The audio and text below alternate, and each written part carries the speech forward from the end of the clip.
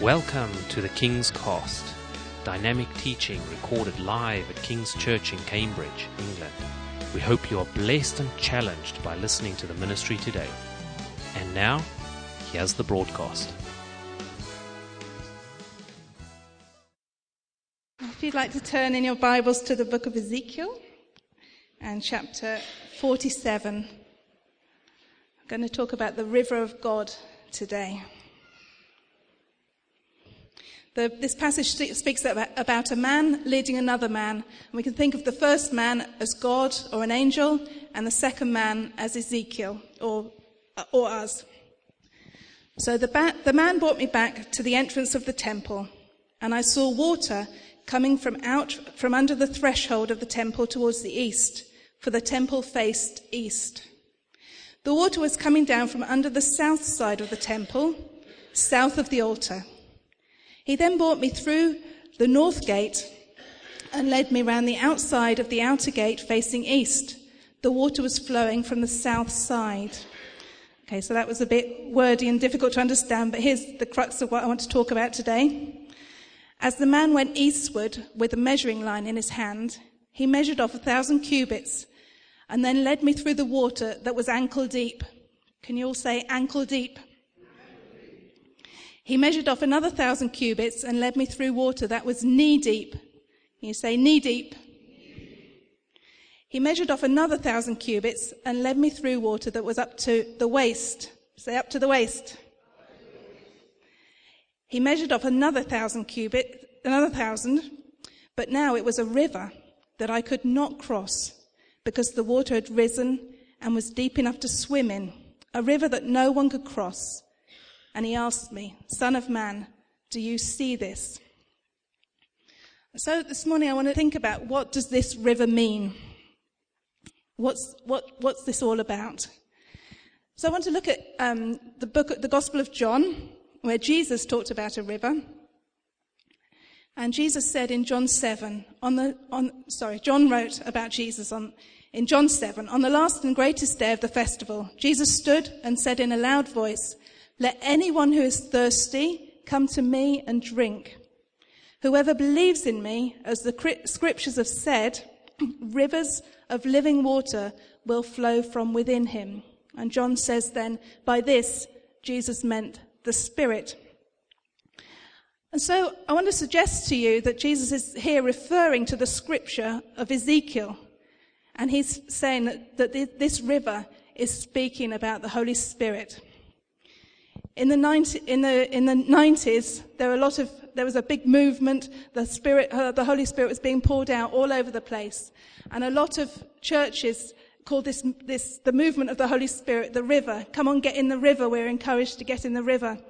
And I used to go with a group of ladies from King's Church to a camp called River Camp, and we used to have an amazing time. And every time I came back, I was so exhausted. And Peter used to say to me, "You're not going next year. You always come back a complete wreck."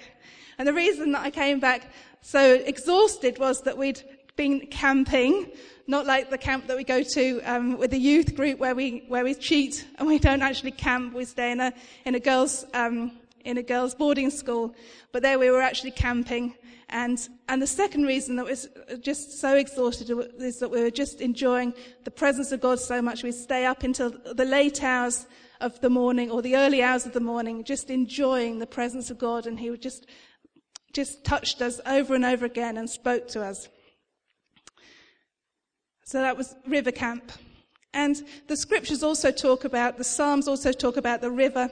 There is a river whose streams make glad the city of our God, the holy place where the Most High dwells.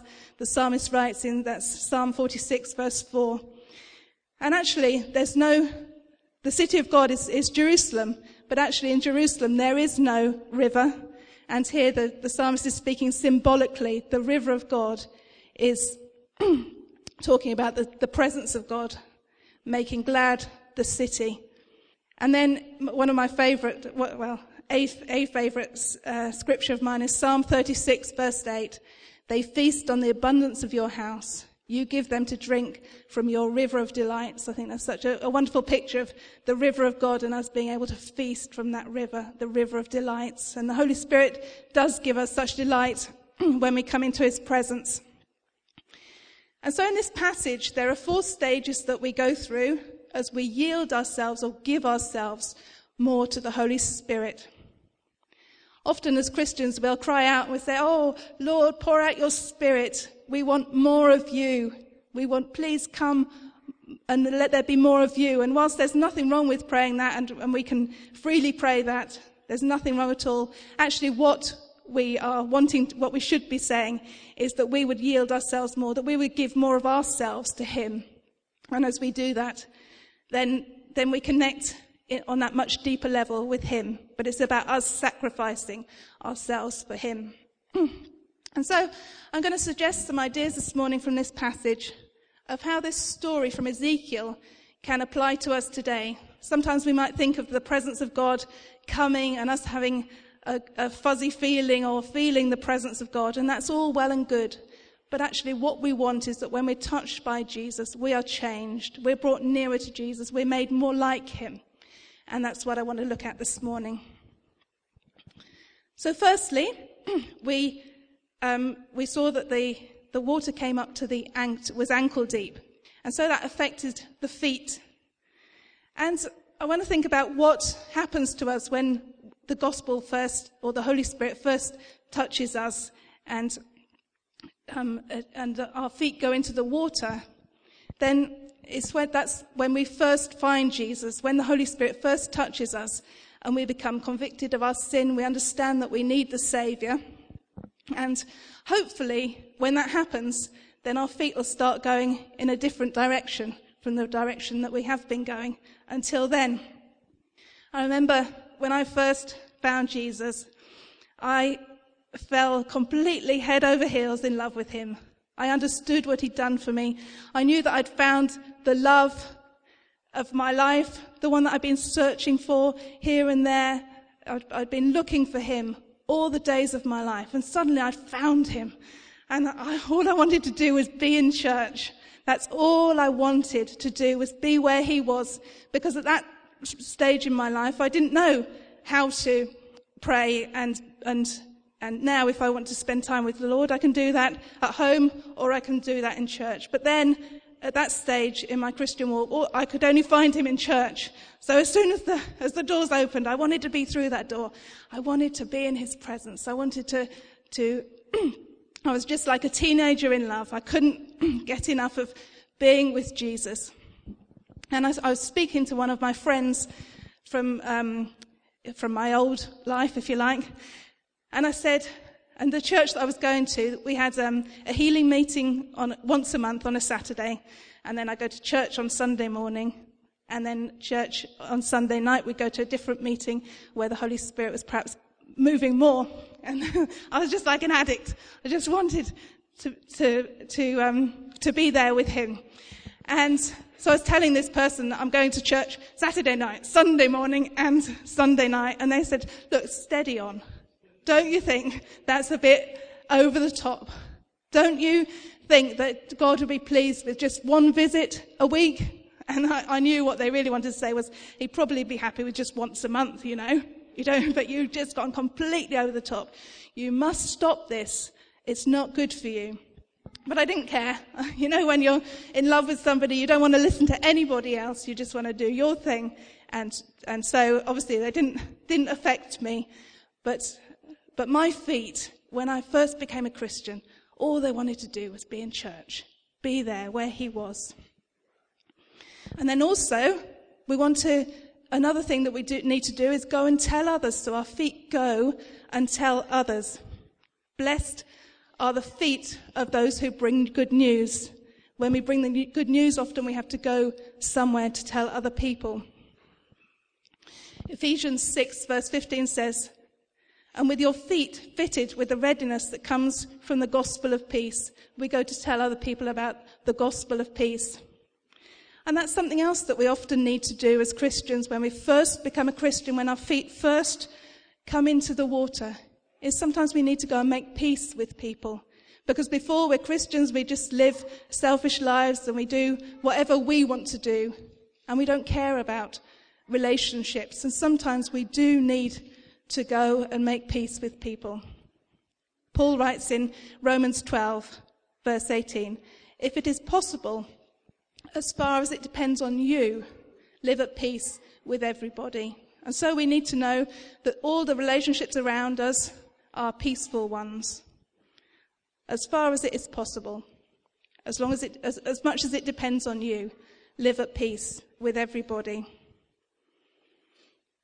So whereas we need to go to new places, we need to stop also going to old places, and we need to break old habits. So perhaps before we're Christians, we go to clubs or go out with wrong people, with not wrong people, but people who aren't good for us. And we need to change those kind of habits. In 1 Corinthians, Paul was having a chat to the Corinthians, and they were saying to him, "But I have the right to go anywhere. And I have the right to do anything." And he said, "Yes, you do, but not everything is good for you." He said, "Not everything is beneficial to you, and not everything is constructive to you." And we can go anywhere we want. We can, Jesus doesn't say no. He gives us a choice, doesn't he? But especially in those early days of being a new Christian, as the waters just come onto our feet, we need to really make good choices. And we need to also help those around us who are new Christians to make good choices. So after we've gone to tell others, once they've made that decision and said yes to Jesus, then we need to help them to go to the right places. In the parable of the seeds, when the seeds are sown, Jesus said some seeds would be sown onto rocky soil, and the people who received the word at first with joy, because their roots don't go down deep, because they've perhaps not gone to the right places, perhaps they haven't been in church as much as they could have been or should have been, and because they have no root, they only last a short time. So that's up to us, that we, for new Christians, would direct people and their feet to go to the right places. I remember a few years ago, we were mentoring a young man who used to come to this church, and he was very young, and he'd been sent over here by his parents, so he didn't have much of a support network around him. And he could make any choices he wanted. He could go anywhere. He really could. He didn't have parental guidance, and he was still a young man, very young man. And so he used to come to us for help. And he really struggled in the area of going clubbing. He knew that he was really serious about Jesus, but he still struggled. He had a group of friends around him who wanted to go clubbing, and they especially wanted him to go because they knew he was a follower of Jesus, and they wanted to show that didn't really work in his life, that Jesus didn't really work in his life. And so we prayed with him and helped him, and then sometimes he'd come through the back door there with his head held low and say, "Oh, I've failed again. I've done it again." And all we could say was, "Well, try again. Next time, just try and say no." And he'd pick himself up and off he'd go and try again. And, we all have struggles in some areas. We'll all have one particular area, or maybe more, but hopefully not too many, of where we can be tempted. And that was his area. But we need to protect ourselves. We need to pray. We need to make ourselves accountable to other people, like he did to Peter and I. When he failed, he came and told us so that we could help to pick him up again. But I want to tell you one thing, that when you have the attitude of wanting to be righteous, when you don't want to sin, God's really pleased with that attitude. So rather than hiding from him, saying, "Oh no, I failed again," if we say, "Lord, please help me not to do that again. Please help me to live a more righteous life," then that touches God's heart, and he really does help us along those lines to live that life that he has for us. So that's the first thing. When we first wade into the water, our feet are touched, and we start to go in different things. Jesus said, follow me. So we go and follow him. We follow him to church. We follow him to be around other people who know him, who love him. And another point is, Phil this morning brought so many different ideas in the worship that I want to talk about today. We talked about the river. We talked about dancing. That's another thing that we might want to do when the river touches our feet or when the water touches our feet. We want to dance. We can't keep still because we know who he is, because we know what he's done for us. And there's a song, isn't it? Over the mountains and the sea. And there's a line in that says, oh, I feel like dancing. And often nobody really feels like dancing. They're just saying it. They're just singing it. But really, when we really know what Jesus has done for us, then we can't keep still. We want to dance because he's so wonderful. Okay, and then, I don't know if you remember, but the second point that you repeated after me was that when the water came up to his knees, then what happened then? And when I think about knees, I think about prayer. And praying on our knees is a very biblical thing to do. But we don't always have to. I just want to think about prayer now, rather than us thinking we have to pray on our knees. But two men of God from the Bible knelt as they prayed. Ephesians 3:14, Paul writes, just before he was about to say a beautiful prayer for the Ephesians about love and the fullness of God, he was so serious about that prayer, he wanted to kneel before God. And he says, for this reason I kneel before the Father. And sometimes when we want to bring something really that's precious to us, that's important, sometimes it's a really good idea to kneel before the Father. It just shows that you're serious, a bit more serious. And then King Solomon, 1 Kings 8:54. When Solomon had finished all these prayers and supplications to the Lord, he rose from before the altar where he had been kneeling with his hands spread out towards heaven. That's a lovely picture of someone kneeling and just being open to God.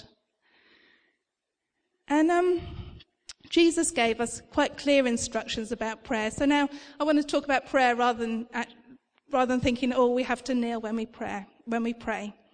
But Jesus instructed us to pray. And he said, when you pray, go into your room, close the door, and pray to your Father who is unseen. And I just want to share a little bit of a testimony of mine here. Last year, it was about this time last year, Peter and I went to see a flat in Cambridge that we wanted to buy. And we went through and we started the process about this time last year. We were busy haggling over the price. And if anyone's bought a house, then you'll know what I'm talking about. It's such an involved process. We redid the whole place. We thought about what carpet.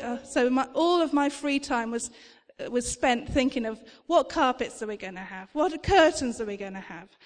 Will the solicitor ever contact us, or do we always have to be the one to contact them?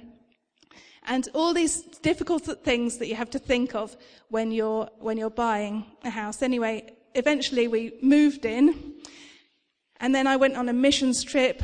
We had lots of work done in the house. Miret came and redid our bathroom and our kitchen. We're having work done in the house. And we're just, the point I'm trying to make is that every free second I had was taken up with something. And we also, as a church, were reading through the Bible, so we're reading 4 chapters of the Bible every day. And somehow, in all of this, I neglected my prayer life. And I suddenly came to a point where I realized I'm finding it so difficult to come before God. And I was obviously still praying, but I had some sort of blockage and some difficulty.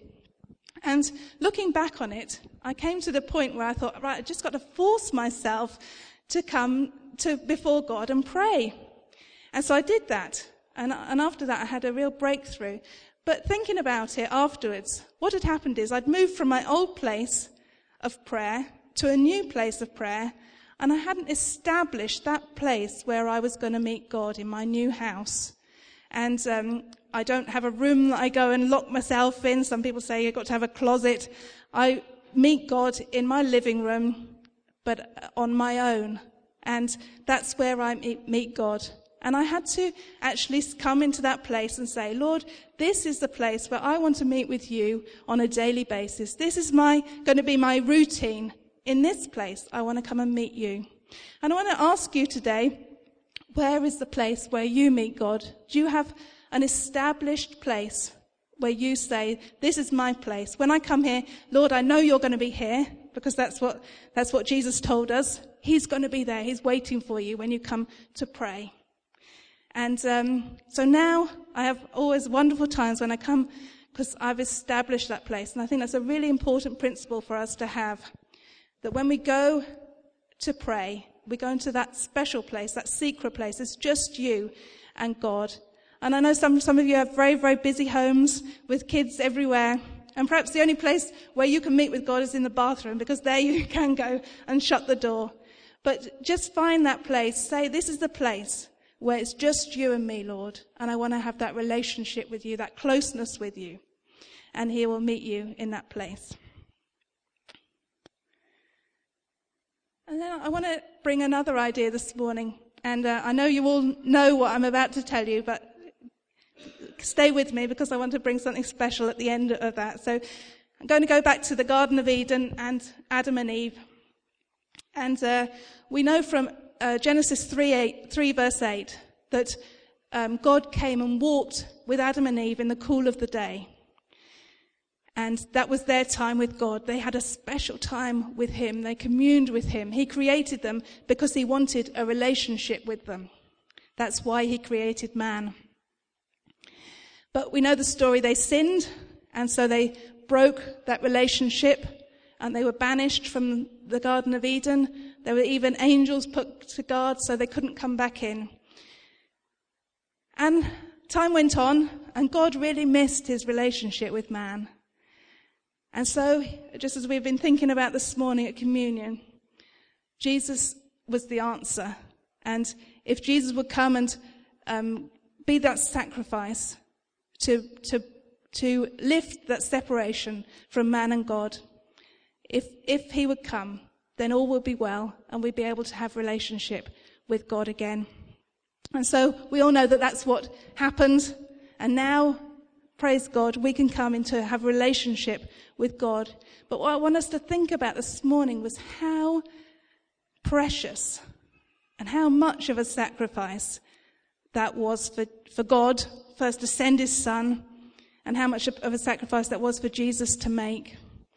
And I wanted us to think about perhaps two friends who grew up together in Brazil. They lived in poverty. And one of them managed to make their way over to the UK.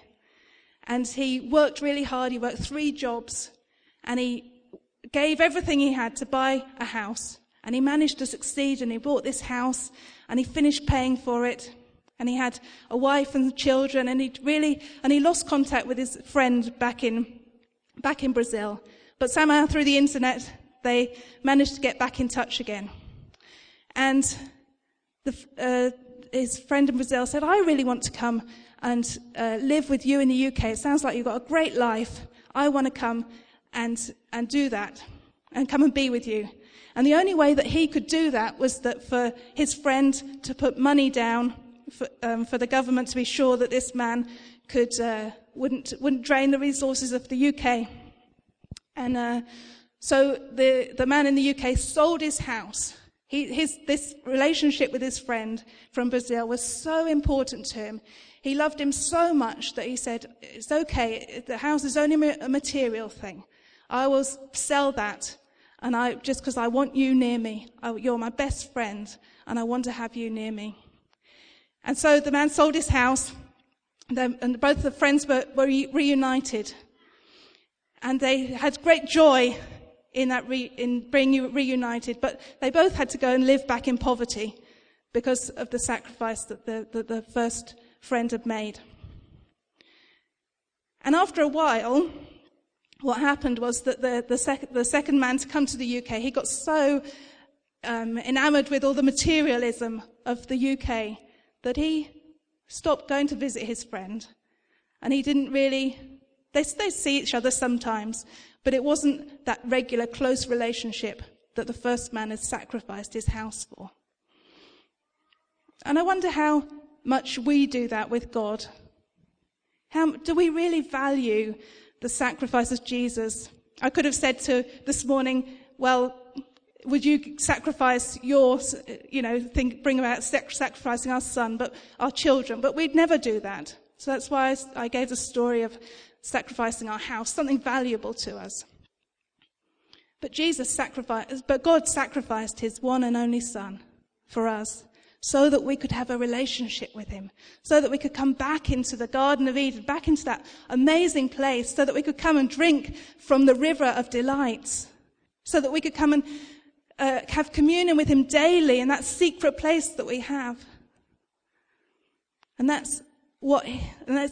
recently I just had a fresh revelation of that, and I just want to value that sacrifice that God made for me in Jesus.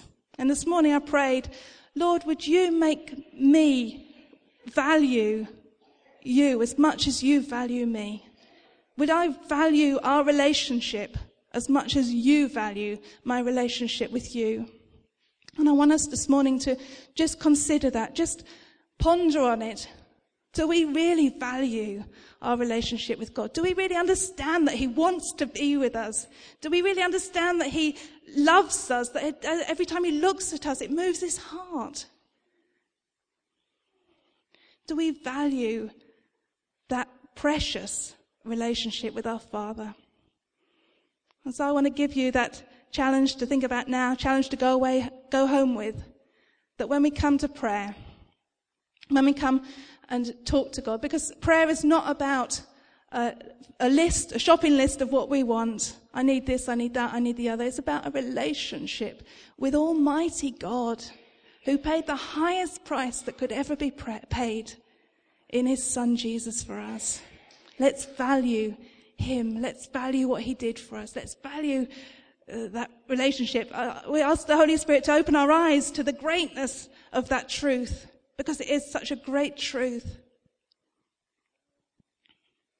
So, first about prayer, let's establish a place where we meet with God, and let's value his love for us, that relationship that we have with him.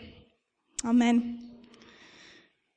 Also, thinking about knees, Philippians 2 verse 10 says that one day, at the name of Jesus, every knee will bow in heaven and on earth and under the earth. One day that's going to happen. And fortunately for us, we've bowed our knees before that ultimate day. But I want to just say that there's a difference between believing that Jesus is our Saviour and having accepted him as for taking away our sins, and we go up another level when we make him Lord of our lives. When we make him Lord of our lives, then we bow our knee even further to him, and we make him the leader of our lives. In Matthew 7, right at the end of the Sermon on the Mount, Jesus said that he talked about two men who built their lives on one on the rock and one on the sand. And the one that built his house on the rock, was the one who obeyed everything that Jesus had taught. And that's what happens when we make him Lord of our lives. Then we have to obey everything that he teaches us. And so when I think of knees, I think of prayer, but also submission. And we have to submit to the Lord and make him Lord. He is Lord, and so we must make him the Lord of our lives, individual lives. Okay, and then we come to the river, or the water. It's still the water, it's not yet a river. It's come up to our waist area. And when we think of this area, we could call it the loins, and we could think about reproduction. Hope that doesn't offend anybody. But as Christians, we need to reproduce ourselves. And firstly, we'd think of reproducing ourselves in evangelism. I recently read a book that really challenged me. And there was a question that said, if you had 60 minutes left to live before the destruction of the earth, what would you do?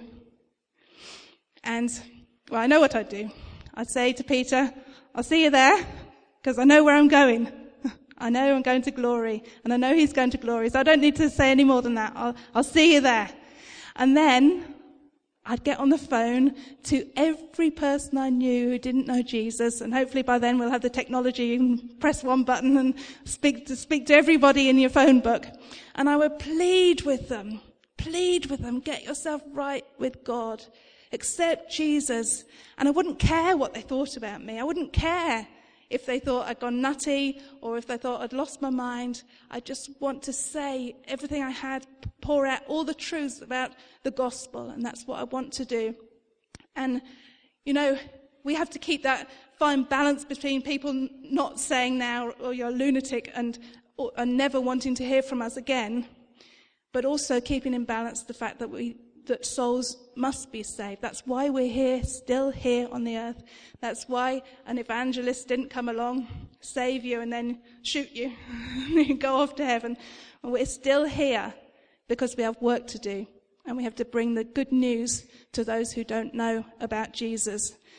It is a fine balance, and most of us have had the experience of telling people about Jesus and being rejected, and so we hide. We don't want to do it anymore.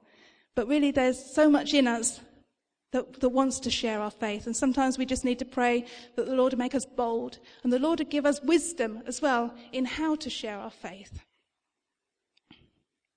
Okay, and then also in reproducing ourselves, we can think about discipleship, discipling others. Jesus said it was one of the final things that he said to his disciples in Matthew 28. Therefore, go and make disciples of all nations, baptizing them in the name of the Father and the Son and the Holy Spirit, and teaching them to obey, there we are again, teaching them to obey everything I have commanded you. And surely I'm with you to the very end of the age. And in John 15, Jesus said, you did not choose me, but I chose you. I always think that's such a lovely thought. We didn't choose Jesus. He chose us. And he chose us and appointed us to go and bear fruit that will last. And yesterday, just during the international evening or the Connect night, we were just talking about fruit trees. And fruit trees, they bring fruit once a year. And the Bible says that we'll bring fruit in due season. But all throughout the year, the tree is working. The tree is drawing up moisture from the soil, producing flowers, which go on to produce the fruit. And I just want to encourage anybody who's here at the moment and is going through a time where they feel like they're not bearing that fruit that Jesus said that we must bear. We do go through seasons, different seasons, but all of the time we must be drawing from God. But we're not supposed to be producing that fruit all of the time, not all year round. Remember, the fruit tree produces fruit once a year. Well, when last year, Jaren and I took the youth on a youth camp, and we were encouraged there as leaders to come, when we came back, to start a mentoring program with the youth. And so we did that. And fortunately for me, I had a much easier task than Jaren did, because you know what? Girls like to talk, and boys don't. And so poor Jaren's been trying to get together these boys, and they go, well, what are we going to talk about for an hour? But I've got the girls, and they like to talk. And for the last six months, I've been this little group of girls. I've been mentoring them, and just last Saturday we decided we're going to start a new group of those girls who are really serious about Jesus, which they are, and we've decided to call them their group Shine, because their aspiration is that they will shine for Jesus. I asked them all, what do you want to do? And they all want to go to university. And that's the first thing. But the second thing they say, they all want to extend the kingdom. They all want to do work for God. They want to preach the gospel. It was such an amazing time just to hear what they want to do. And so we call them Shine, because they're going to so let their light shine that men will see their good deeds and praise their Father in heaven. It was a wonderful group of young ladies who are going to serve in the kingdom. And so what I'm trying to do at the moment is just pour everything I know into these young lives and pass on everything that the Lord has put into me. And I really want to see Christ formed within them. It's so easy for them to quickly meet the wrong person and go off in the wrong direction.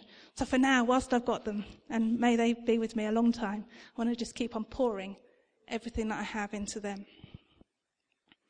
But we all reproduce after our own kind. We all influence people, and they are influenced either for good or for not so good. 1 Corinthians 15:33 says, "Do not be misled. Bad company corrupts good character." It's always good to keep a check on us. Are we good company? Or do we have bad characters? I know sometimes things can creep in, but we need to keep stamping on those things. No, I won't gossip. No, I won't do this or that. We have to always keep a very tight rein on our tongues. It's not easy for anybody. Job's wife in Job 2 verse 9 said, "Are you still holding on to your integrity? Curse God and die." She wanted to influence Job with what was rising up out of her. That person that I told you about right at the beginning who said, "No, you're crazy. You're going to church 3 times in a weekend." He wanted to influence me, say no, but he couldn't influence me. No chance. But when we spend time with each other, we become like the people that we spend time with. Sometimes I'll be praying with Peter and I'll catch myself. I hear, I just said something exactly the same as Peter would have said and prayed. And there's nothing wrong with that, but it's just what happens. We become like the people we spend time with. When with Peter, myself and Emily are together, then we will... Then Peter will say, "Oh, you're so alike." And I can't see it at all. Can't see anything like of Emily and myself. But other people can see it. Other people see these things. And so I want to ask us today, who are we influencing? And are we influencing those people for good? And who's influencing us too? That's very important. And do we need to cut off some relationships that aren't good for our walk with Jesus?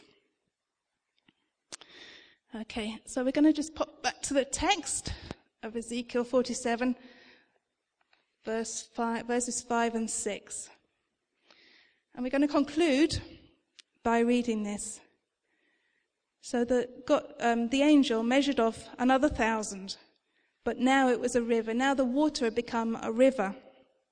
And it was a river I could not cross, because the water had risen and was deep enough to swim in.